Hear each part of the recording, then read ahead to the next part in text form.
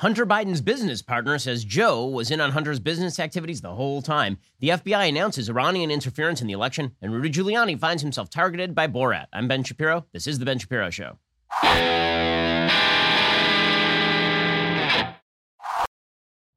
Today's show is sponsored by ExpressVPN. Don't let others track what you do. Keep yourself safe at expressvpn.com/Ben. We'll get to all the news in just one moment, and tonight is debate night, so there's an awful lot of news. But first, let's talk about how you can save some money quickly and easily. I'm talking about that cell phone bill. So you look at that cell phone bill, you are spending a lot of money.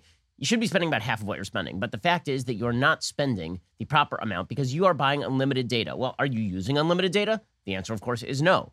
The reason that these cell phone companies charge you up the wazoo is they assume you're going to use extraordinary levels of data you never use. You're basically buying out an entire airplane when you're using a couple of seats. Well, instead of doing that, why don't you just get the same exact coverage as you would get with Verizon, AT&T, and T-Mobile, but instead of paying a fortune, instead pay a lot less. Go to Pure Talk USA right now. Look at your cell phone bill where it shows data usage. The average person who switches to Pure Talk is using less than 4 gigs of data a month. The big carriers are charging you unlimited data. That's how Pure Talk saves the average person over $400 a year on their wireless service. Unlimited talk, text, 2 gigs of data, all for just $20 a month. If you go over on data usage, they don't charge you for it. Switching to Pure Talk, it's the easiest decision you will make today. So grab your mobile phone, dial pound 250, say Ben Shapiro. When you do, you'll save 50% off your first month. Dial pound 250, say keyword Ben Shapiro. Pure Talk, simply smarter wireless. Dial pound 250, say Ben Shapiro to get started and save a bunch on your cell phone bill. Okay, so late last night, news broke via the New York Post that Hunter Biden's business partner, his old business partner, has confirmed that the email exchanges that we have seen via the New York Post are not only real, but that Joe Biden was in on Hunter Biden's business activities. Now, remember, the original story here is that Hunter Biden, we knew this. I mean, this was absolutely clear. Hunter Biden was jet-setting around the world picking up bags of cash, and he admitted openly on national television just last year that if his last name were not Biden, he would not have been able to do that. Joe claimed that he was ignorant of all of these sorts of activities. Sure, Hunter was grabbing a ride with him on Air Force Two over to China while he was vice president of the United States, but, that was just all in good fun. The fact is that he was completely separated off from what Hunter was doing, and there was no indication that Hunter was corrupt anyway, and that was the story. Well, then the New York Post broke email suggesting that a meeting had actually been brokered between a Ukrainian oligarch working for Burisma and Joe Biden by Hunter Biden, and then another email exchange, or a couple more email exchanges, tended to suggest that maybe, just maybe, Joe Biden was receiving some of the proceeds of Hunter Biden's nefarious business activities. So we went from Hunter is doing bad stuff and Joe doesn't know about it to Hunter is doing bad stuff and Joe does know about it to Hunter is doing bad stuff and Joe is in on it, right? That is the evolution of the story over the last couple of weeks. Well, last night, the other shoe dropped, and it turns out that one of Hunter Biden's business partners is now confirming that Joe Biden was in on a lot of Hunter Biden's business activities and actually making money off of them. According to the New York Post, Michael Goodwin reporting, we learned that Biden has been secretly playing footsie with China. A statement on Wednesday night asserting that the former vice president was a willing and eager participant in a family scheme to make millions of dollars by partnering with a shady Chinese communist firm is a singular event in a presidential race already overflowing with drama and intrigue. The dynamite assertion, believable because it aligns with earlier information we know to be true, came in a statement by Tony Bobulinski, who describes himself as a former partner of Hunter Biden, Joe Biden, and Joe's brother Jim in the China scheme. Bobulinski unloads his bill of accusations in blunt but precise language and detail. He actually released a rather long statement to the New York Post. Here's what it says. My name is Tony Bobulinski. The facts set forth below are true and accurate. They are not any form of domestic or foreign disinformation. Any suggestion to the contrary is false and offensive. I'm the recipient of the email published 7 days ago by the New York Post, which showed a copy to Hunter Biden and Rob Walker. That email is genuine. This afternoon, I received a request from the Senate Committee on Homeland Security and Government Affairs and the Senate Committee on Finance requesting all documents relating to my business affairs with the Biden family, as well as various foreign entities and individuals. I have extensive relevant records and communications, and I intend to produce those items to both committees in the immediate future. I am the grandson of a 37-year Army intelligence officer, the son of a 20-plus year career naval officer, and the brother of a 28-year career naval flight officer. I myself served our country for 4 years and left the Navy as Lieutenant Bobulinski. I held a high-level security clearance and was an instructor and then CTO for Naval Nuclear Power Training Command. I take great pride in the time my family and I served this country. I am also not a political person. What few campaign contributions I have made in my life were to Democrats. If the media and big tech companies had done their jobs over the past several weeks, I would be irrelevant in this story. Given my long-standing service and devotion to this great country, I could no longer allow my family's names to be associated or tied to Russian disinformation or implied lies and false narratives dominating the media right now. After leaving the military, says Bobulinski, I became an institutional investor, investing extensively around the world and on every continent. I've traveled to over 50 countries. I believe hands down we live in the greatest country in the world. What I'm outlining is fact. I know it is fact because I lived it. I am CEO of Cinnahawk Holdings, which was a partnership between the Chinese operating through CEFC Chairman Yi and the Biden family. I was brought into the company to be the CEO by James Gilliar and Hunter Biden. The reference to the big guy in the much-publicized May 13th, 2017 email is, in fact, a reference to Joe Biden. The other JB referenced in that email is Jim Biden, Joe's brother. Okay, so the email that he is talking about is this May 13th, 2017 email that suggested that 20% of the company was to be held for Hunter Biden and 10 was to go to, quote-unquote, the big guy. This is the email that implicates Joe Biden in possible actual corrupt activity. Hunter Biden called his dad the big guy or my chairman, according to Tony Bobulinski, and frequently referenced asking him for his sign-off or advice on various potential deals that we were discussing. I've seen Vice President Biden saying he never talked to Hunter about his business. I've seen firsthand that's not true, because it wasn't just Hunter's business. They said they were putting the Biden family name and its legacy on the line.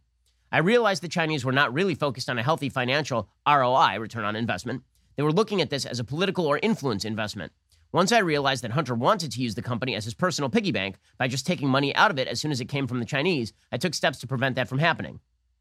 The Johnson report, this would be the Ron Johnson report from the Senate Intelligence Committee or Homeland Security Committee, connected some dots in a way that shocked me. It made me realize the Bidens had gone behind my back and gotten paid millions of dollars by the Chinese, even though they told me they hadn't and wouldn't do that to their partners. I would ask the Biden family to address the American people and outline the facts so I can go back to being irrelevant, and so I'm not put in a position to have to answer these questions for them. I don't have a political axe to grind. I just saw behind the Biden curtain, and I grew concerned with what I saw. The Biden family aggressively leveraged the Biden family name to make millions of dollars from foreign entities, even though some were from the communist-controlled Chinese. God bless America. That is the statement of Tony Bobulinski. Okay, so if that is true, then that is a massive, massive bombshell, obviously, because now you are looking at a person who should have been in a position to know, saying that Joe Biden was in on all of Hunter Biden's business activities, apparently while he was serving in the government. Right? While Joe Biden was serving in the government, apparently, he was working with Hunter Biden to clear checks, is the accusation here by Tony Bobulinski. Now, the accusation is credible if Tony Bobulinski was in the position that he's talking about, which apparently he was.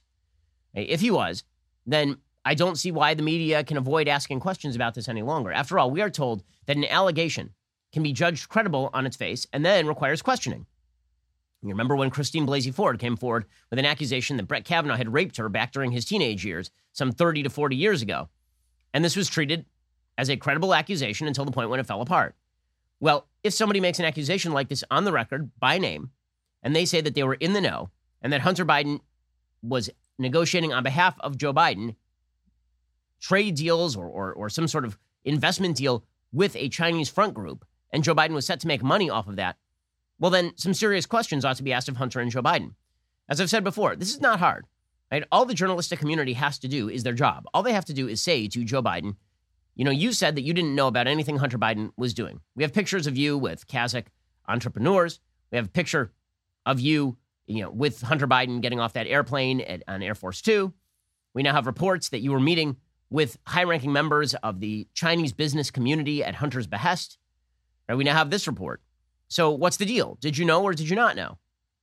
And it's not going to be sufficient for you to simply say that you don't have to answer any questions because Donald Trump is the focus of the campaign. That is an ending around of the issue. You actually have to answer those sorts of questions. Will the media do any of that? Probably not.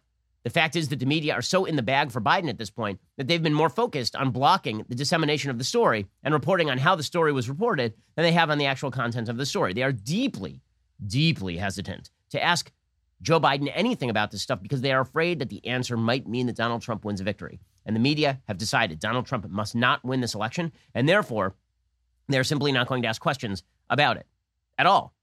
Right? They will go along for 3 years with the allegations of the Steele dossier, claiming that Robert Mueller was in the background putting together a damning case against Donald Trump that would end with his indictment for collusion with Russia. None of that materialized. But when it comes to this, they will not ask questions. They won't. And in fact, they get angry if you ask them to ask questions. So, for example, Brian Stelter has a new book from CNN, Captain Reliable Sources over here. He was interviewed by a longtime congressional reporter named Susan Ferrecchio, and she challenged him over the veracity of Hunter Biden's emails, and Brian Stelter got very angry about this because members of the media don't like to be called on the fact that they have an extraordinary double standard when it comes to reporting stories that are obviously stories. Here is Brian Stelter losing his mind when asked very simple questions about why the media double standard with regard to, for example, the Steele dossier and Russian collusion and Hunter Biden's emails. Bottom line is we don't know what is real and what is fake in these emails, if there is anything real in them. Yeah, but that doesn't stop any from reporting the Mueller and the dossier and all that stuff. You're bitter. I understand that you have a lot of resentment about it. Now we have ethics. Okay, now we have ethics. Don't you dare act like newsrooms didn't have ethics in 2017 and 2018. Well, I know they did. Well, you can don't dare me all you want, Brian. I've been doing this for 30 years. So say whatever you want. It's my view. Meanwhile, Joe Biden, knowing just how extraordinarily in the bag the media are for him, he keeps saying that the story's already been debunked. The story's not been debunked. Not one aspect of the story has been debunked. Members of the Biden campaign have said that these emails are authentic, or at least they have refused to deny that they are authentic. I mean, when asked repeatedly. Not one detail of the story has yet been debunked. Biden has not addressed any aspect of the story. So he was asked by a media member from Wisconsin via Zoom about this, and he just said, I'm not going to answer any questions on this because, I just don't think it's legit. Is there any legitimacy to Senator Johnson's claims? None whatsoever. This is the same garbage Rudy Giuliani, Trump's henchman. It's the last-ditch effort in this desperate campaign to smear me and my family.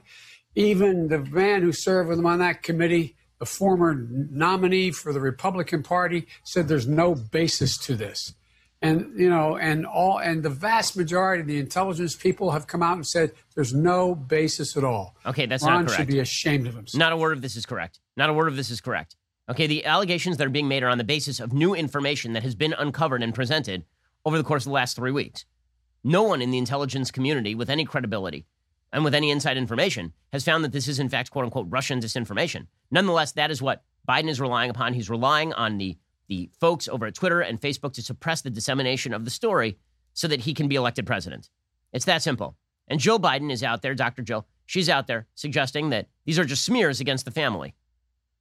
This election is not about Joe Biden or Jill Biden or Kamala or Doug. It is about the American people. The American people don't want to hear these smears against my family. The American people are struggling right now. I mean, they're in the midst of all this chaos. They're trying to figure out how to put food on the table. They don't have jobs. They need health care. Americans don't want to hear this. Distract and spin. Americans don't want to hear it. Therefore, you shouldn't even bother asking the question, says Dr. Jill. Meanwhile, Kamala Harris says, Joe wouldn't talk about other people's kids. He wouldn't talk about other people's kids, Joe. He's just such a nice guy. Well, I mean, I think that he might if he thought that the election depended on it. In fact, I have a feeling that within the next week and a half, if the Hunter Biden email story continues to percolate, that you will see Kamala Harris and Joe Biden mentioning the supposed allegations of corruption against the Trump kids. I would suspect that is the case, and you'll start hearing that from the DNC very shortly. Here is Kamala Harris saying this. That people want to hear about how we're going to help working people get through the end of the month and pay their rent. That's what people care about. And, one of the things I love about Joe Biden, he doesn't take on or talk about other people's kids. Okay, sure. We'll see how long that lasts, because all of these standards go by the wayside as soon as they become politically inconvenient. Okay, here's the bottom line. The Biden campaign has called a lid on the campaign. The campaign's over from their perspective. All they're going to do is run out the clock. And maybe it's a good strategy. If you look at the polls right now, Joe Biden is certainly in the lead.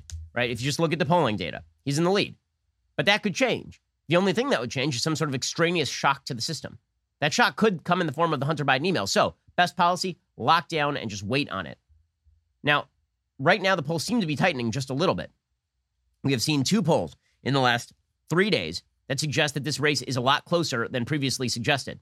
We've got this IBD TIPP poll that came out yesterday that suggests that Biden is up only 49 to 47 over Trump. Let's put it this way. If the popular vote comes down to a 2-point margin, Trump probably wins the election. There's another poll from Rasmussen that suggests that Biden is up only 3 points, 49 to 46. And that's not enough of a margin for him to win the election. If it's that close, in all likelihood, Trump wins those swing states again. There are 2 other polls, one from Reuters, one from The Economist, both with Biden up 9. So we have a real division between the polls in how they are seeing this thing. When it comes to the battleground states, everything seems to be closing within a certain margin of error. If we look at the states right now, Biden is up only by about 2 points in Florida. He's up about 5 points in Pennsylvania. This is according to the Real Clear Politics polling average. He's up much larger in Michigan. He's only up about 5 in Wisconsin. He's up about 2 in North Carolina. He's up about 3 in Arizona. So if there's any movement in the polls toward Trump, like any solid movement in the polls toward Trump, then Biden is in real trouble. He may be up nationally, and he may be looking like he's in good shape, but there's still 2 weeks to this election. So Biden's goal here was to call a lid on the campaign, and you can see it in real time. Right? Biden is doing Zoom calls, and his people are jumping in and being like, you know what? That's all the time we have. We'll catch you later. Joe Biden's campaign is just a leave me alone, focus on Donald Trump campaign. We'll see if that's effective if the Hunter Biden story begins to actually break. Here is a Joe Biden staffer on a Zoom call, literally just calling a lid in the middle of the actual interview. We owe them a great deal. Amy, Are you worried about? That's all the time we have for today. Can I ask one more, please? Okay, well, that's all the time. Catch you later. Catch you later. And that's the theme of the Biden campaign. That's all the time we have for today. Then we can get back to yelling at Donald Trump. Okay, in just a second, we got to talk about some other breaking news. This from the FBI suggesting that the Iranians are attempting to interfere in the election on behalf of, wait for it, Joe Biden. I know, we're not supposed to talk about that. Only Russian interference on behalf of Trump is what we're supposed to talk about. We're never supposed to talk about Chinese interference or Iranian interference, both of which have been confirmed by the FBI on behalf of Joe Biden. But that broke out into the open yesterday with a late-night press conference. We'll talk about that in just 1 second. First, let's talk about the 1,000 reasons to protect your home. So maybe you're concerned about crime, or maybe you are just wanting to keep track of your kids. I know that I've got 3 kids under the age of 7, and that means that they are little suicide machines running around attempting to hurt themselves all the time. Well, one thing that gives me peace of mind is knowing who's at the front door, knowing what's going on all over my property, and that's why I rely on Ring. Ring has security products for every corner of your home, inside and out. Best of all, you can see it all in one simple app. With Ring, you can keep an eye on your home no matter where you are, right from your phone. If somebody stops by or something is going on, Ring will let you know. It's peace of mind anytime, knowing that your home is protected. Whatever you call home, Ring has everything you need to protect it. You can see and speak to whoever is at your door from anywhere with video doorbells. Keep an eye on every corner of your house with easy-to-install indoor and outdoor cams. Protect your whole home with Ring Alarm, a powerful, affordable whole home security system you can easily install yourself. I've been using Ring for years to protect my property. There are situations in which it has come in extremely handy, namely like when my kids are about to hurt themselves and I just sprint from one room to the other to stop them.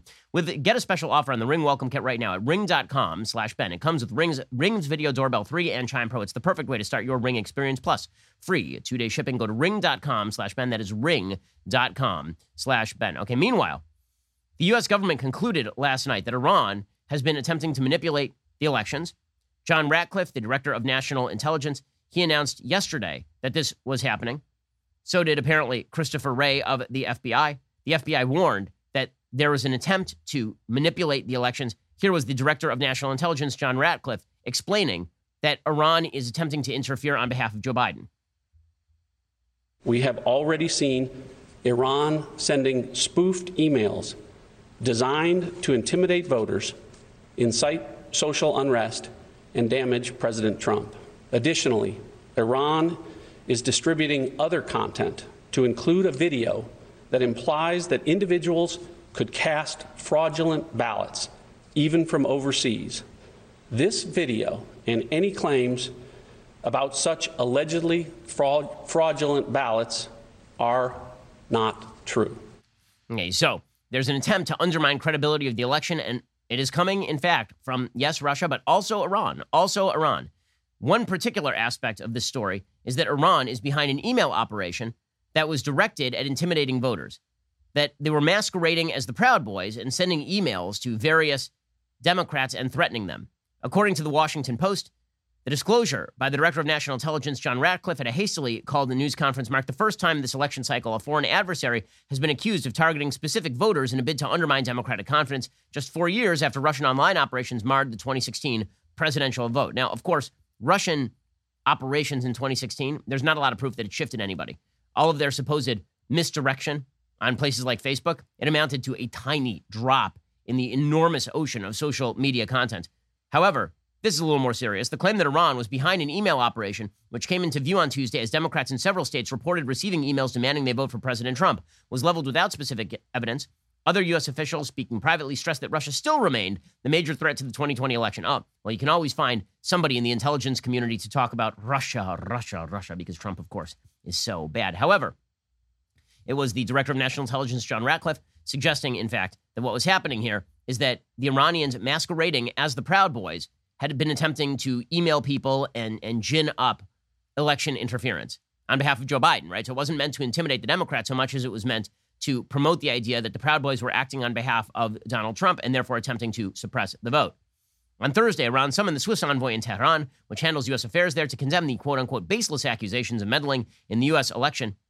According to Alireza Miryousefi, these accusations are nothing more than another scenario to undermine voter confidence and are absurd. Iran has no interest in interfering in the U.S. election and no preference for the outcome. Okay, that is obviously untrue. Iran would certainly prefer Joe Biden. Donald Trump has killed the Iran deal. Donald Trump has facilitated the rise of an Israeli-Arab alliance in the region. Donald Trump has cut off the Iranian regime at the knees, and Joe Biden pledges to prop them up again. So obviously the Iranians prefer the Biden campaign, and they've made this perfectly obvious. I mean, this is not a secret in any way, shape, or form. The emails claim to be from a pro-Trump group called the Proud Boys, but evidence had mounted they were in fact the work of another hidden actor. U.S. officials said that was Iran, a nation that has increasingly clashed with the president in recent years. Iran was totally fine until Trump was elected. Then Iran clashed with the president, according to the Washington Post.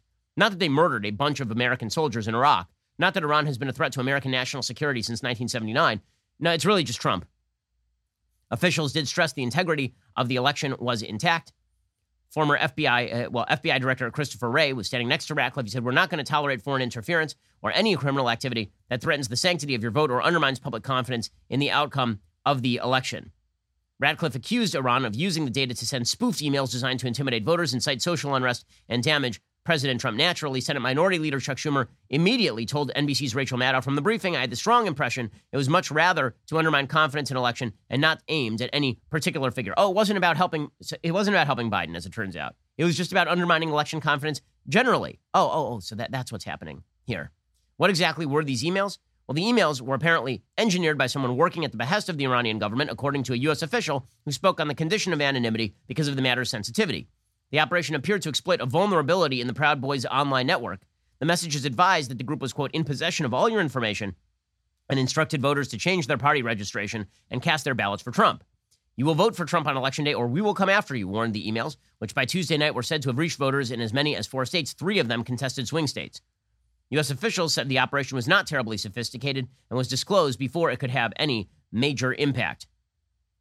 Ratcliffe also confirms that Iran is distributing a video implying that individuals should cast fraudulent ballots even from overseas. The video was posted on a Twitter account that has since been suspended. Okay, so the good news is that the FBI uncovered this. We also know that Iran wants Biden to be president. We know that China wants Biden to be president, which should tell you something about where we stand on foreign policy. We won't get any foreign policy tonight in the debate, by the way. There'll be no foreign policy. We'll have 2 debates, no foreign policy. Foreign policy, by the way, is the greatest point of differentiation between Trump and Biden. Biden has been wrong on every foreign policy issue of his lifetime, every single one, without exception. It's incredible. Okay, but it is important to note here that the Iranian disinformation, the same people who are shouting Russian disinformation, were promoting Iranian disinformation. They were promoting the idea that the Proud Boys had actually sent these emails. The Lincoln Project bros, who are clearing that sweet grifter cash, they put out a tweet promoting Iranian disinformation, actually, just a few days ago. Quote, "The Proud Boys are attempting to scare voters away from the polls. This is punishable by up to a year in jail and a blatant attempt to prevent people from voting. Let's find them and make them famous." I haven't seen the Lincoln Project suspended from Twitter as of yet. And New York Post is still suspended from Twitter, by the way, for printing the Hunter Biden story. But apparently totally fine for the Lincoln Project to promote actual Iranian disinformation. So that's exciting stuff. Okay, meanwhile, we draw closer to the debate. A lot of debates inside the Trump camp over how to handle this debate. Should Trump present a positive vision for the country, or should he attack Biden? Well, I mean, here's the reality. The positive vision for the country, that ship has sailed. I don't think that Donald Trump talking in glowing positive ways is going to be particularly effective. Everybody has their perception of Trump. The only thing that could change in this race is the perception of Biden, and that is why the Hunter Biden email story is so important with regard to Donald Trump's campaign. We'll get to that in just 1 second. First, let us talk about how easy it is for hackers to grab your information and use it against you. There's one particular method of hacking, one particular method of identity theft that is extremely damaging. It is called home title theft. Okay, here's how easy it is. The legal title to your home, it's digitized, is kept on government and business servers and in the cloud where they can be hacked. A cyber thief finds your home's title, forges your signature on a quitclaim deed stating you sold your home to him. Done. Then he just takes out loans against your home until all your equity is gone, leaves you in debt. You won't know until the collection calls pour in. Insurance doesn't protect you. Neither do common identity theft programs. This is why you should check out Home Title Lock today. Home Title Lock puts a barrier around your home's title. The instant they detect tampering, they help shut it down cold. Go to HomeTitleLock.com, register your address to see if you're already a victim, then use code RADIO for 30 free days of protection. That is code RADIO at HomeTitleLock.com. Once more, HomeTitleLock.com. Use code RADIO and get 30 free days of protection. Make sure that nobody is taking your most valuable asset and then subjecting it to the predations of the identity theft black web. Use code RADIO at HomeTitleLock.com. Go check them out right now. Okay, so how's this debate going to play out tonight? According to the New York Times, Republicans would like to see the president offer an affirmative vision for the country and draw policy contrasts with Mr. Biden in terms that resonate with the few undecided voters remaining. But Trump, with his history of indiscipline and invective, has struggled to define Biden this year, and he is running short on time. Trump's advisors hope he can get under Biden's skin on Thursday at the debate in Nashville that will begin at 9 p.m. Eastern. They've also urged the president not to interrupt Biden repeatedly. Well, that can't really happen too much because they've now the ability to cut the mics. The president, in order to have a successful debate, has to go on offense without being offensive, said Brett O'Donnell, a Republican strategist who has coached candidates in debates. The American people care more about their own family than they do about the family of Hunter Biden, especially during the pandemic. Okay, that's true. That's true. But it is also true that if people start to perceive Joe Biden as a corrupt old Washington crony, which in all likelihood he is, I mean, going back years and years and years, there are all sorts of reports of his son Hunter making bank off of connections to the Biden name. This goes all the way back to Joe Biden shilling on behalf of credit card companies while his son was picking up checks from some of the people lobbying on behalf of those bills. That fact could harm Joe Biden, and it's important that Trump bring it up for sure. Well, it's because the Hunter Biden story is important to the Trump campaign that you're starting to see what looks very much like sort of an organized campaign to go after Rudy Giuliani. Now, Rudy Giuliani, this is a dude who is likely to get himself into trouble on a fairly regular basis. Right? Rudy Giuliani is a wild character for sure. That is for certain. That does not mean that the media are not willing to run with overtly false stories about Rudy Giuliani. So yesterday, there were two stories about Rudy Giuliani. It turns out that both were basically false. So the first came courtesy of Borat. So Borat apparently was Sacha Baron Cohen, whose films are wildly overrated. When I say they're wildly overrated, I mean, when he's actually acting, he's quite good. When he's not acting, when he's doing this sort of Borat shtick, it's honestly, it's kind of boring and ridiculous. Okay, when he's acting, like he did this Netflix series on an Israeli spy named Eli Cohen, and it's really good. It's really quite good. I've heard that his performance in the Aaron Sorkin film on the Chicago 7, that's pretty good too. But the Borat stuff has gotten real old. One of the reasons it's gotten old is because he tends to target ordinary Americans. I don't really care if he targets public figures and politicians for sort of these pranks and pratfalls, but he goes after ordinary Americans and tries to humiliate them and very often uses their politeness against them. So he will go say something deeply offensive. Nobody will speak out against him or punch him in the face. And then he'll be like, oh, these people must agree with that. It's a really cheap tactic. Okay, so when it comes to Rudy Giuliani, he and a woman named Maria Bakalova, who plays his daughter in his new Borat redo, it's Borat the Return, they meet with Rudy Giuliani.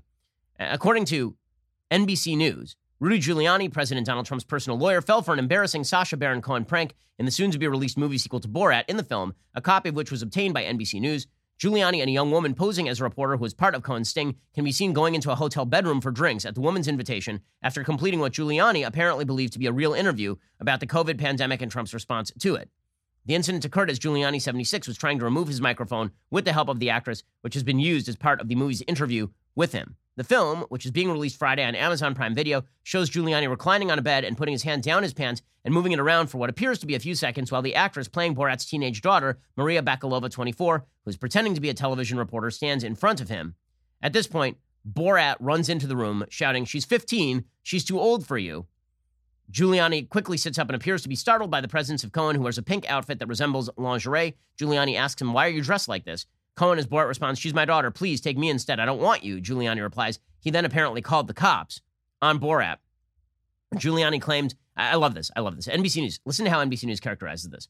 In a tweet Wednesday afternoon, Giuliani claimed without evidence that the, quote, Borat video is a complete fabrication. "I was tucking in my shirt after taking off the recording equipment," Giuliani tweeted. "At no time before, during, or after the interview was I ever inappropriate. If Sacha Baron Cohen implies otherwise, he's a stone-cold liar." Beyond what is seen in the movie, NBC News does not know what happened before or after the filmed incident. The film also features a scene in which Bakalova asked Giuliani about the coronavirus pandemic. He responds, China manufactured COVID-19 and deliberately spread it all over the world. "I don't think anybody was eating bats," he adds, before jokingly asking her if she has ever eaten a bat. He appears to agree to eat one if she will. The prank is one of the most notable in the Borat sequel. Okay, now Giuliani had said in early July this happened, that he called the New York City Police Department after the setup. He thought it was some sort of blackmail routine. Giuliani said, this guy comes running in wearing a crazy, what I would say was a pink transgender outfit. This person comes in yelling and screaming. I thought this must be a scam or a shakedown, so I reported it to the cops. He then ran away. I only later realized it must have been Sacha Baron Cohen. I thought about all the people he previously fooled. I felt good about myself because he didn't get me. Okay, so this was reported yesterday in great guffawing detail by the media. Now, quick rule of thumb for all public figures. Never go into a private area the Pence rule applies. Okay, don't go into a private area with a female reporter, particularly like a hotel bedroom. And nothing good is going to happen there. Okay, that is just on a moral level, on a level of caution. Don't be an idiot, right? This one falls under don't be an idiot for Rudy Giuliani. However, what the film apparently shows is not Rudy Giuliani reaching down his pants Jeffrey Toobin style. It does appear to show Giuliani, who is 76, attempting to get a microphone off of himself. Ben Dreyfus, who is certainly no right-winger, right? He's the editorial director at Mother Jones. He tweeted this out, quote, I have now seen the scene with Rudy Giuliani, and though it is creepy for other reasons, it is being described on Twitter in a false way. He does not have his hand down his pants in a sexual way. He is tucking his shirt back in after she untucks it, removing his mic. Also, the bad thing is a joke she prompts, and he just politely agrees. Right, so it is not that Giuliani is suggesting they eat bat together. The scene is confusingly edited for comedic purposes, which makes sense since this is a comedy film and not a 60 Minutes expose. It would be good to keep that in mind in light of the flattening of media where everything can seem like everything else. There are parts of this scene that are creepy, though. In the same scene, he pats around her low back in a very weird way. You will be able to find stuff you don't like watching it, but I do not think the description of the hands in the pants thing is fair. Okay, so this is being obviously misconstrued deliberately by the media, right? NBC News says that there's no reason to suggest, he's saying without evidence that the thing is a fabrication. Well, no, the take on it is a fabrication, right?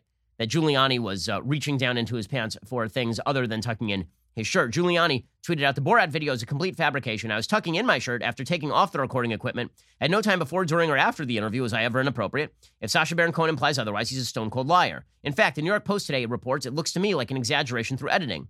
As soon as I realized it was a setup, I called the police, which has been noted in the Hollywood Reporter article on July 8th. This is an effort to blunt my relentless exposure of the criminality and depravity of Joe Biden and his entire family. Deadline Hollywood reports CAA had a distribution screening in September where there was no mention of the scene holding any importance. We are preparing for much bigger dumps off of the hard drive from hell, of which Joe Biden will be unable to defend or hide from. I have the receipts. Okay, so Giuliani is claiming that this is all basically a setup. Now, two things can be true at once. Again, Giuliani should not be going into hotel rooms with 24-year-old women. This is a foolish move. It can also be true that he didn't do anything actually inappropriate. And according to Kyle Smith of National Review, who has also seen the scene, he didn't actually do anything inappropriate. So that's that.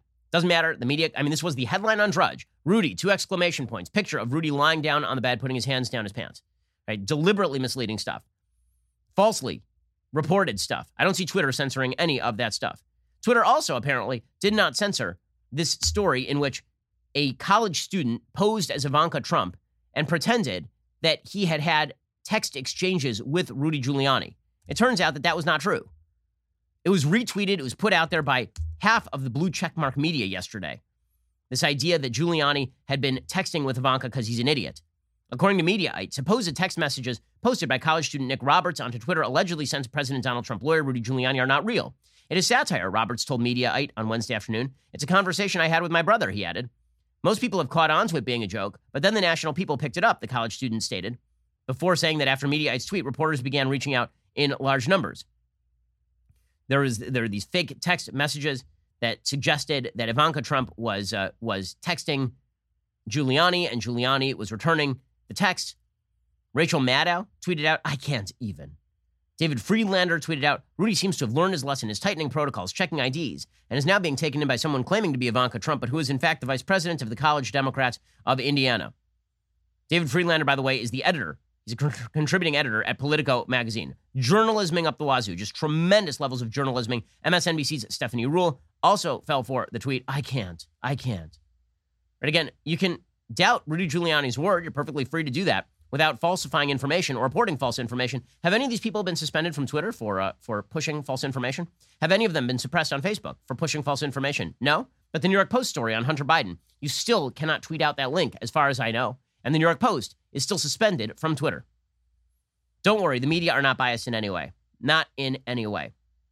Okay, meanwhile, the question of the election is starting to turn to what comes next if Joe Biden is elected. Amazing. We had to get to 2 weeks before the election for people to start asking basic questions about what is going to happen if Joe Biden is in fact elected. As I mentioned yesterday on the show and talked about at length, there is this bizarre view that if Joe Biden is elected, all bad things stop. Everything goes back to supposed normal. All of the clouds are lifted. COVID goes away. The economy rebounds. Everybody is nice to each other. The lion lies down with the lamb and all of this. But here's the problem. Joe Biden is a person with an actual agenda. He's going to be handling a caucus that is basically led by Representative Alexandra Ocasio-Cortez. Chuck Schumer, the Senate Minority Leader, should he become Senate Majority Leader, will wildly veer to the left. He's already been tut-tutting Dianne Feinstein a long time, tent pole for the Democratic Party. He's doing so because he's afraid that AOC is going to primary him inside of New York State. So watch for the Democrats to move wildly to the left. Joe Biden, he may try to, I would say, I don't know, pat these people on the head and then tell them to go along their merry way. That is unlikely to be successful. We'll discuss that in just 1 second. First, let us talk about the fact that you're consuming an awful lot of media these days. I mean, we are 2 weeks out from an election, and a lot of us are still stuck at home, and we can't go to a movie theater, and this means what you need is a great pair of wireless earbuds. That's why I recommend wireless earbuds from Raycon. Raycon's newest model, the Everyday E25s, those are the best ones yet. 6 hours of playtime, seamless Bluetooth pairing, more bass, more compact design, and noise-isolating fit. Raycon earbuds, they're stylish and discreet, no dangling wires, no stems. Give them a try. Raycon has a 45-day free return policy, so you can make sure they are the pair of wireless earbuds for you. For a limited time, get 15% off your order at buyraycon.com/Ben. That is BUYRAYCON.com/Ben for a special 15% discount on Raycon wireless earbuds. Make sure to check it out now while the deal is running. Buyraycon.com/Ben. One of the things I love about my Raycons, they fit my ear perfectly. So a lot of other one-size-fits-all routines, they don't fit my ear exactly right. Raycon, they send you this metal card. It has a bunch of different fits for your ear, so you can customize those Raycons. They fit your ear absolutely well. Also, you can get them in a bunch of different styles and colors, so you can really personalize these things, and they are excellent, and they're going to cost you half of what the competitors would cost you, and you get 15% off today at buyraycon.com/Ben. That's buyraycon.com/Ben. Okay, in just a second, we'll get to what is on the agenda for Joe Biden, and Barack Obama hits the campaign trail again. Remember when we were told that ex-president, there's a norm. Ex-presidents like George W. Bush, they go away. Barack Obama has no intention of doing so. We'll get to that in just 1 second. First, this year has been insane. Statues being toppled, radical rioting, looting in American cities, an entire Democratic Party embracing the 1619 Project. It feels like America is coming apart. Well, that's because it kind of is. There are underlying ideological problems in the country. There is an American philosophy. It is the philosophy of the Declaration of Independence. It is the philosophy that undergirds the Constitution of the United States. There's an American culture of entrepreneurialism, a culture of tolerance for other people's rights. There is an American history that is the story of an excellently founded country attempting to live up to its ideals. All of this is being denied by what I call disintegrationists. This is what I write about in my book, How to Destroy America in 3 Easy Steps. You should go pick up a copy today. It is not merely a take on what the radical left is doing to the country and how they've ideologically shifted the country. The book is really a refresher for conservatives. It's great for young people. It's important for them to know why America is great, why it was always great, and why it will be great again. Go check out How to Destroy America in 3 Easy Steps. Once more, it is a pre-election must-read and a post-election must-read as well. Also, ever since Hillary Clinton lost in 2016, many in the press have suggested free dissemination of information on social media is the problem. They say the big problem is that Facebook allowed conservatives to say what they want. These sources, from the mainstream media to members of the social media companies themselves, have pressured social media leaders to reimpose from the top down a monopoly on informational dissemination that existed before the internet. They're attempting to reestablish a monopoly on information from the mainstream media. This is the kind of garbage pushed weekly by Kara Swisher and Kevin Roose at the New York Times and people like Judd Lum. They routinely tweet out lists of highly trafficked pages on Facebook in order to not so subtly imply that Facebook is gaming the system on behalf of conservatives and Trump. It's a lie. It's an obvious lie. That's why this week, our own co-CEO, Jeremy Boring, launched a new podcast titled Enough. In his first episode released yesterday, Jeremy takes on the leftist outlets trying to get conservatives kicked off of Facebook. Listen now at the link in the description. Subscribe to Jeremy's podcast to get his other rants about big government, big tech, Hollywood hypocrisy, and, well, anything else that comes to mind when it comes to mind. So check it out. If you like it, leave a review. Make it a 5-star review so it gets recommended to more people. Also, more information. As with everything in 2020, there's been a lot of drama with the presidential debates, but we are ready for the next and final debate. It is happening tonight. Join us at 8:45 p.m. Eastern, 5:45 p.m. Pacific for an all-new episode of Daily Wire Backstage to watch the debate with us and get our immediate live reaction to this major political event. Even better, join Daily Wire now as an insider or all-access member. Get 20% off with code DEBATE. You can watch all the debate coverage live on our Apple TV or Roku app. Members get our articles ad-free, access to all of our live broadcasts and show library, the full 3 hours of The Ben Shapiro Show exclusive Readers Pass content, available only to Daily Wire members. If you're considering an all-access membership, you get to join us on All Access Live every night for online and live stream discussions. You also get not one, but 2 Leftist Tears tumblers with your membership, as well as early, sometimes exclusive access to new Daily Wire products. So, watch the debate with us on dailywire.com, YouTube, and Facebook. Get 20% off your Daily Wire membership with code DEBATE when you sign up today. You are listening to the largest, fastest-growing conservative podcast and radio show in the nation.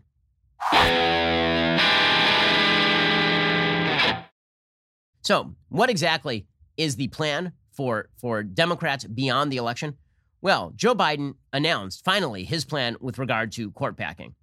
So, his plan for court packing, he announced it on CBS this morning, 2 weeks out from the election. It's a commission. And he says he is going to have a commission. And that commission is going to examine the problems with the politicization of the court. He said it's a controversial proposal that would add 9 justices to the Supreme Court.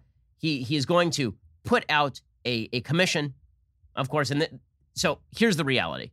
A lot of people on the right are going to spin that as Joe Biden going soft on court packing, that he wants to court pack. What it actually suggests is that he wants to kill this thing softly. He doesn't actually want to court pack. What he wants to do is put out a sop to the various Democratic Party constituencies and then kind of let it die. In the same way the Democrats keep calling for commissions to explore slavery reparations without actually introducing a bill at any point. So they're going to do the same thing with regard to court packing, which is somewhat quieting. I mean, I'm glad they're not attempting to pack the Supreme Court. The question is whether you think Joe Biden is actually in control of his own administration. I think the answer to that is no. Let's say that the Democrats pass something in the House. Let's say Nancy Pelosi is pressured into pushing a court packing bill. And let's say that Chuck Schumer, afraid of the AOC wing of the Democratic Party, pushes that same bill. You think that Joe Biden's going to veto it? Joe Biden ain't vetoing anything coming from the radicals in his party. He is too afraid of what they are going to do. He is too afraid that they will undermine his ability to govern. Do you think Joe Biden is more likely to reach across the aisle to Mitch McConnell, or is he more likely to reach back to his radical left, especially if the possibility arises that Democrats have a heavy majority in the House as well as a majority in the Senate? At that point, he ain't reaching across the aisle to Republicans. He is reaching over to his radical left. Here is Joe Biden, however, basically attempting to kill the court packing talk by kind of sopping his base. If elected, what I will do is I'll put together a national commission bipartisan commission of scholars, constitutional scholars, Democrats, Republicans, liberal, conservative. And I will ask them to, over 180 days, come back to me with recommendations as to how to reform the court system because it's getting out of whack. So you're telling us you're going to study this issue about whether to pack the court? No, whether there's a number of alternatives that go well beyond packing. Meanwhile, lurking in the wings is, of course, Kamala Harris. Joe Biden keeps saying that Kamala Harris is ready to be president on day one. Yeah, that's what we're afraid of, Joe. Here was Joe Biden talking about how his radical VP would make an excellent president. I'm convinced that we have to form an administration that looks and represents the American people across the board, and also someone who is ready, God forbid, on day one, that they could step up and be the president of the United States. And I think Kamala met all those requirements. Okay, so that'll be fun because everybody knows in reality when you elect Joe Biden, you're not getting Joe Biden, you're getting Kamala Harris. It's worthwhile noting that even Joe Biden is not exactly a non-radical. The man was a far-left member of the United States Senate for years.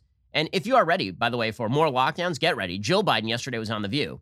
And Dr. Jill, an educator, right? She's not a doctor, as in if you have a heart attack, Jill ain't saving you. She has her doctorate in education, I believe. But Dr. Jill, she says it is not safe to go back to schools based on the science, by which she means no science at all. Here she was on The View. So get ready for more lockdowns if Biden's president. Nobody wants to get back to school more than the teachers do, the educators. We'd give anything to be back in our classrooms. But we are listening to what the doctors and the scientists are telling us. And when it's safe to go back, we'll go back. But right now, we have to do this remote learning. Okay, so they're going to go for more lockdowns. You're going to see Joe Biden basically pushed around by his own base. That is not a shock in any way, of course. Meanwhile, Barack Obama has reemerged on the campaign trail, because Obama wants his revenge. Obama understands that Donald Trump's election in 2016 was a ringing rebuke of him. It was about Hillary, but it was also about Barack Obama. And there's always been this sort of bizarro world reverse polarization between Trump and Obama. I've told you before, one of my favorite photos in all of human history is the photo of Donald Trump visiting the White House after being elected and sitting next to Barack Obama, who has to hand the keys to this place to Donald Trump. And it's just Obama looking like he wants to die, while Trump gives the Trump finger, over here, yeah, to the cameras. And behind him and behind them is a bust of Abraham Lincoln looking at the floor. It is the funniest thing in the entire world. The fact is that all Donald Trump is the less sophisticated and more brazen version of Barack Obama from the right. Right? Everything that Obama says about Donald Trump is true of Barack Obama. It's one of the great ironies of American political politics that Barack Obama is seen as this wonderful spokesperson for higher American ideals when he very obviously is not. So every time you hear Obama speak, you should recognize that he's actually critiquing Barack Obama. He just doesn't even know it. So Obama was out on the campaign trail for Joe Biden yesterday in Pennsylvania, and he said that you have to stop tweeting at the television. That doesn't fix things. I get that this president wants full credit for the economy he inherited and zero blame for the pandemic that he ignored. But you know what? The job doesn't work that way. Tweeting at the television doesn't fix things. Making stuff up doesn't make people's lives better. You've got to have a plan. You've got to put in the work. Okay, that is a man who never had a plan and really did not put in tons of work. And when I say he didn't put in tons of work, I'm not saying that he was lazy. I'm saying that he did not care about reaching across the aisle and actually making sure that his proposals got passed. His idea of work was signing executive agreements, executive orders, pen and phone governance, and speaking to media who just rubbed his ass every single day. I mean, that was literally his idea of the job. Also, there's a great irony to him suggesting that it's very bad that Trump tweets about the news. I remember the Obama administration. Okay, I'm not 16 years old. I'm 36. So I remember the entirety of the Obama administration. Barack Obama found out about half the things that happened inside his administration on the news. Obama said that Hillary Clinton using a non-official system to conduct government business. He said, I found out about that through news reports. He said that he found out about the VA wait time scandal on the news. He said he found out about the IRS targeting conservative groups on the news. He said that he found out about the DOJ issuing subpoenas for the Associated Press phone records on the news. He said he found out about Fast and Furious on the news. He said he found out about the Air Force One flyover over New York City for a photo op. He said he found out about that on the news. Right? Barack Obama was an observer to his own administration, according to Barack Obama, and now he's angry that Trump acts exactly the same way. Barack Obama broke all the precedents. Donald Trump was just the guy who stomped all over them and ground them into glass. And glass shards. I mean, he just into sand. Okay, same thing. So Barack Obama went after Trump's language. He said he emboldens others to be cruel and divisive. Well, again, I'm old enough to remember the Obama administration when it became stock in trade to suggest that your political opponents were bitter clingers who were evil, nasty, racist, that people as milquetoast as Mitt Romney were evil. If you want to talk about people emboldening the cruel and the divisive, Barack Obama was no wilting lily in that particular department. Here is Obama going after Trump. Why would we expect and accept this from the President of the United States? And why are folks making excuses for that? Oh, well, that's just him. No. There are consequences to these actions. They embolden other people to be cruel and divisive and racist. Oh, okay. So when you were suggesting that police officers around the country were systemically racist, that didn't embolden anyone. Nobody. When you went to a Dallas police memorial after a bunch of officers were shot and talked about American police being bad, that didn't embolden anyone, it turns out. Every criticism that Barack Obama makes about Trump is also true of Barack Obama. Right? He said that Trump can't take the job seriously. Now, listen, I think a lot of this is true about Trump, by the way. I think Trump doesn't take the job particularly seriously. I think Trump does act like he is outside his own administration a lot. I think that Trump's rhetoric is very often bad. I also think that the world didn't begin spinning when Donald Trump became president, and the reason you ended up with Trump is because of Barack Obama in Maine. Here is Barack Obama saying that Trump can't take the job seriously. This from President. I'll do an interview with Glozell. I have to appear on Between Two Ferns. I'm going to do a selfie stick picture of myself in the Oval Office. This is the same Barack Obama who spent a huge chunk of his presidency hobnobbing with various celebrities. Captain Seriousness over here. I never thought Donald Trump would embrace my vision or continue my policies, but I did hope, for the sake of the country, that he might show some interest in taking the job seriously. But it hasn't happened. That dude gaslit the American He people hasn't for shown 8 any long interest years. in doing the work. I'm sorry. He's just Or gaslit helping the American. anybody but himself and his Stop this. friends. I mean, Barack Obama Or treating the gaslit president. He's so irritating. He's so irritating because the media gaslit the country for 8 long years. He gaslit the country for 8 long years, and he's still gaslighting the country. He was the apex of seriousness as a human being. He was just the most serious. He was the most considerate, the most thoughtful, the man who was the most in-depth in terms of his knowledge, the most bipartisan, the most scandal-free. Okay, if you believe any of that, you're an idiot. None of it was true. But we were told all of it was true, and therefore you're supposed to just listen and believe. My favorite part of Obama's little campaign stump speech on behalf of Joe Biden yesterday, a couple things that were my favorites. So he was talking about how there was a report in the New York Times that Donald Trump has a corporation that paid taxes in China because apparently this corporation was seeking to build a hotel in China at one point. And Barack Obama says, that's a crazy story. That right there, that's a bad story. I mean, if I had a bank account in China, they'd call me Beijing Barry. That's what they'd call me, Beijing Barry. Okay, first of all, if anyone called him Barry during his entire presidency, they were immediately labeled racist because his name is Barack, not Barry, even though he called himself Barry back in high school. Number 2, the media would never call him anything. Anything. They wouldn't call him late to dinner. I mean, like, come on. Here's Barack Obama proclaiming that he was a victim of media excesses, which is just, oh my God. We know that he continues to do business with China because he's got a secret Chinese bank account. How is that possible? How is that possible? A secret Chinese bank account. Listen, can you imagine if I had a secret Chinese bank account when I was running for re-election? You think Fox News might have been a little concerned about that? They would have called me Beijing Barry. Okay, so I'm glad that Barack Obama is having a fun time on the stump. Barack Obama did receive campaign contributions in 2008 from foreign sources. He later had to return them. Barack Obama, when it comes to foreign influence, he did promise the Russians flexibility on an open mic in his 2012 re-election campaign, and we were told by the media that it was a complete nothing burger.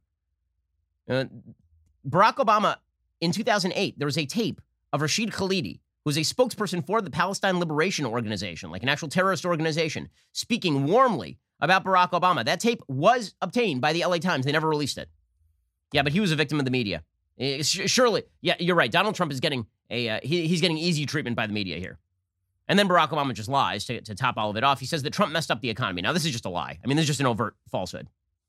Donald Trump likes to claim he built this economy. But America created 1.5 million more jobs in the last 3 years of the Obama-Biden administration than in the first 3 years of the Trump-Pence administration. How you figure that? And that was before he could blame the pandemic. He did inherit the longest streak of job growth in American history. But just like everything else he inherited, he messed it up. Okay, COVID messed it up. I mean, it's just a lie. The assumption that the American people are too stupid to remember 6 months ago or 10 months ago is insane. But maybe he's right. Maybe he's right. Okay, meanwhile, the Senate Democrats continue to push forward with doing nothing. So their campaign is the same as the Biden campaign at this point, and that is do nothing until Donald Trump is out of the White House. So Amy Coney Barrett is moving forward toward a vote. Senate Judiciary Democrats say they're going to boycott today's vote on Amy Coney Barrett. They put out a statement. They say this has been a sham process from the beginning. Weird, since you all participated in the judicial confirmation hearing. They say amidst a global pandemic and ongoing election, Republicans are rushing to confirm a Supreme Court justice to take away health care from millions and execute the extreme and deeply unpopular agenda they've been unable to get through Congress. Republicans broke the promises they made and the rules they created when they blocked Merrick Garland's nomination for 8 months under President Obama. Then, Senate Majority Leader Mitch McConnell said the American people should have a voice in the selection of their next Supreme Court justice. Now, Republicans have moved at breakneck speed to jam through this nominee, ignoring her troubling record and unprecedented evasions and breaking long-standing committee rules to set tomorrow's vote. Okay, nope. When the party of the president and the party of the Senate are not the same, senators rarely vote for the nominees of the president of the United States in an election year. That just does not happen all that often. By the way, I love that they're saying that Amy Coney Barrett has a troubling record. They literally caught her on nothing. They caught her out on nothing. And they say unprecedented evasions. Oh, you mean her use of the Ginsburg rule established by one Joe Biden on behalf of one Ruth Bader Ginsburg? Sure. So Democrats say that they are not going to grant this process any further legitimacy by participating in a committee markup of this nomination just 12 days before the culmination of an election that is already underway. Okay, fine, tough. Catch you later. So they are not participating in the judicial vote. Tough. Again, their whole philosophy of the judiciary is completely perverse. Erwin Chemerinsky, who is a First Amendment law professor at University of California, Berkeley, has an entire piece explaining why the left hates Amy Coney Barrett so much. He says her philosophy makes her incredibly dangerous. Why? Do we really want our rights to be determined by the understandings of centuries ago? Well, you can determine your rights at the ballot box. The fact that the Supreme Court of the United States is tasked with interpreting a document to mean what it meant, that is not a violation of rights. It is a violation of rights to have a bunch of people like Erwin Chemerinsky sitting above you and deciding for you what your rights are. Chemerinsky says originalists believe the meaning of a constitutional provision is fixed when it was adopted. It can be changed only by constitutional amendment. Yep. Under this view, the First Amendment means the same thing as it did when it was adopted in 1791. And the 14th Amendment means the same thing as when it was ratified in 1868. Yes, because that's how law works. Typically, law doesn't magically change and morph based on circumstance. The law means what it meant. If I write a letter to my wife today, it speaks of my feelings for my wife today. Right? It does not change. It does not morph. It is not poetry. Okay, when you write, that is the purpose of written language. Literally, the purpose of written language is to codify what people are thinking right then. Okay, you wouldn't read a book by Dostoevsky and then try to interpret it as a racial parable about America in 2020. Okay, because Dostoevsky wasn't writing about that. That's silly. Okay, but this is the silly constitutional perspective of the left. Chemerinsky says rights in the 21st century should not be determined by the understandings and views of centuries ago. That would lead to terrible results. The same Congress that voted to ratify the 14th Amendment, which assures equal protection of the laws, also voted to segregate the District of Columbia public schools. Following originalism would mean that Brown versus Board of Education was wrongly decided in declaring laws requiring segregation of schools unconstitutional. Okay, well, let's play that out. Let's say for a second that the court had not ruled the way that it did in Brown versus Board of Education. You know what would have happened? The Civil Rights Act of 1964. In fact, it might have happened earlier. Okay, because as Gerald Rosenberg writes in The Hollow Hope, it is very rare that the Supreme Court is a leader in any capacity. Usually they simply follow the legislature or state legislatures and they simply forecast a little bit ahead. The attempt to override the rule of law in favor of results that you want is incredibly, incredibly dangerous. But that is, of course, what Democrats want from the courts. The good news is they won't get it. So they are boycotting the Amy Coney Barrett vote. Well, tough noogies. Who cares? That doesn't matter. This thing is going through. Meanwhile, Senate Democrats have decided to block another attempt to provide relief to the American people thanks to COVID lockdowns. According to CNBC, Senate Democrats blocked Republicans' attempts to pass a $500 billion coronavirus stimulus bill on Wednesday as House Speaker Nancy Pelosi and Treasury Secretary Steve Mnuchin make a last-ditch push to strike a relief deal before the 2020 election. Now, Mitch McConnell has been telling Trump not to go along with those negotiations. Why? Because McConnell knows how this works. Usually what happens is that Mnuchin gets in a room with Pelosi. He immediately gives away the entire store. Trump signs off on it. And then it turns out to be difficult to wrangle the votes in the Senate for a bad deal. So instead what he's saying is, how about this? How about we pass what we want to pass since we are the party of the majority in the Senate?